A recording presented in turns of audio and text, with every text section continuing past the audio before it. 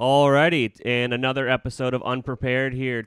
And today we're going to welcome Alex Beller. Alex is coming to us from Postscript, an amazing channel, I guess, as you will. SMS is the channel. You're an app, I guess. I don't know. What do you guys like? How do you like to self-identify?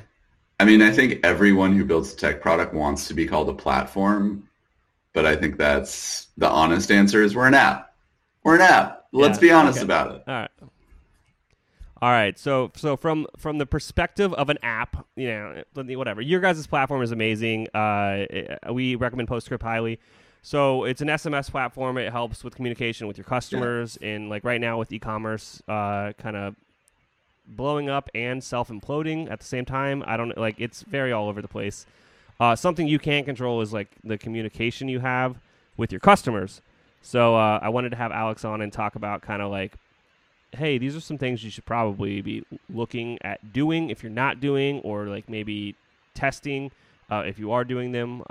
So with that, Alex, do you want to kind of jump in here and start ranting? Absolutely. I appreciate you bringing me on. So I want to talk about two things today. One is like a long-term investment that every merchant should be making right now. And the other is a little bit more like short-term content discussion and like customer engagement discussion. So let's start with the long-term investment. So last year, going through Q4, we saw enormous demand from new merchants trying to get started. In October and November, merchants were like, oh man, like I really want to like text my customers on Black Friday, right? Which, you know what? That's a pretty good idea. Like I am someone who's anti like lots and lots of SMS campaigns. I think the channel, because it's so sensitive and it can be annoying, needs like a very, very personal targeted approach. But sending a campaign out on Black Friday, pretty reasonable. But makes sense. The issue that comes up when brands arrive at that idea late is that unlike email, SMS is so hyper regulated that you can't have the idea to text all your customers on Monday and do it on Tuesday. Instead, everyone who gets into SMS is starting from scratch, right? What that means is that you have to build your opted-in subscriber list up from zero and get what's called explicit written consent from every single user in order to text them. And in layman's... So you're saying that this giant list of customers I have from the 10,000 orders I've already shipped, and I've got 7,000 phone numbers here. You're saying I just can't use that? I'm saying if you send them a text campaign, first of all, using a platform like Postscript, you wouldn't be able to. But if you send them all a text, you will probably be served a class action lawsuit for millions of dollars because the statutory rate is $500 per message you send in class action penalties. So like, it's totally obscene and out of control, but no, you cannot do that. That's why I asked the question. So a very good leading question. So why I bring this up is because even though there's lots of folks out there who, like all of us are thinking about other things right now and life is distracting, but now is a really good opportunity to just start building your list.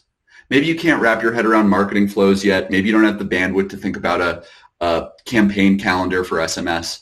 But if you think that you might want to, come Q4, be sending out marketing campaigns, be sending out triggered flows via SMS, now is the time to start building that opt-in asset so that whenever you are ready and when Q4 does come around, you're sitting on this gigantic pile of compliantly opted-in subscribers who are going to open your message at like a 98% rate.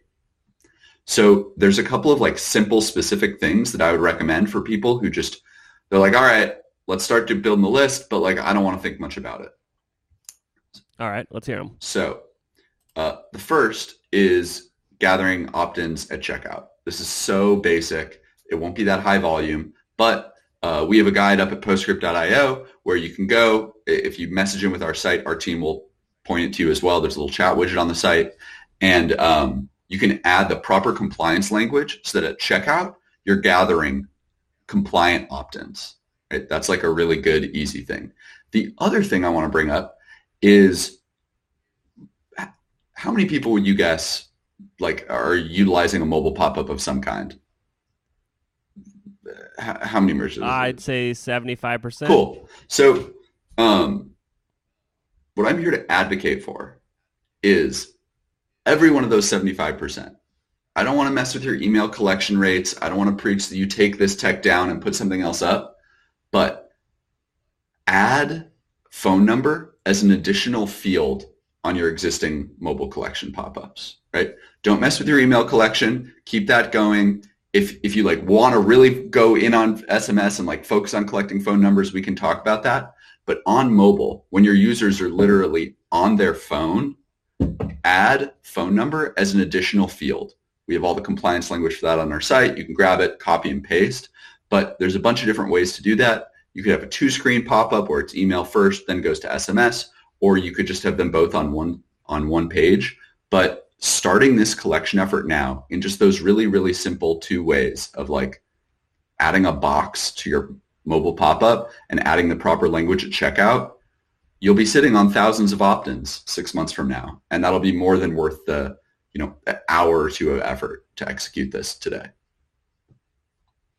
Oh yeah, I mean that's what you got to do. We actually just migrated a brand that's a band. I'm not going to say who they were, but we brought a metal band over, and the way that they split it up was they're doing email collection on desktop, and then the widget is SMS. I just flicked you off. SMS collection on mobile.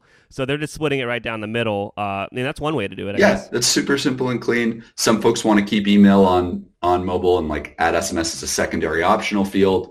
That's cool. You have to be sure to get the compliance language right there too. But either way, to your point, this is just like, let's get this fundamental up there. You don't have to start marketing to them yet. You can send a confirmation if you want to, but like just to be building the asset, just so that like you're sitting on a huge list of engaged folks in Q4 in the holiday season. Absolutely. I mean, right now is the time to do it. Obviously, if you are a little newer and you are getting some of these sales, SMS is a great channel. I think if you haven't even started on email either, like get started there too. Yeah. Like you need to start collecting this information, make sure that your Facebook pixel's installed, make sure that your analytics is set up right. You have all that so you have all that data. So, when come like the big time for these sales, the holiday season, like you've got all this data that you can like remarket properly, and you can get some cheaper sales, especially when it comes, what owned marketing, I guess, is the big term these days with SMS and email. Alex, is there anything else that I forgot to ask you? No, not on that. But if I have a minute, I want to talk about one other short-term thing.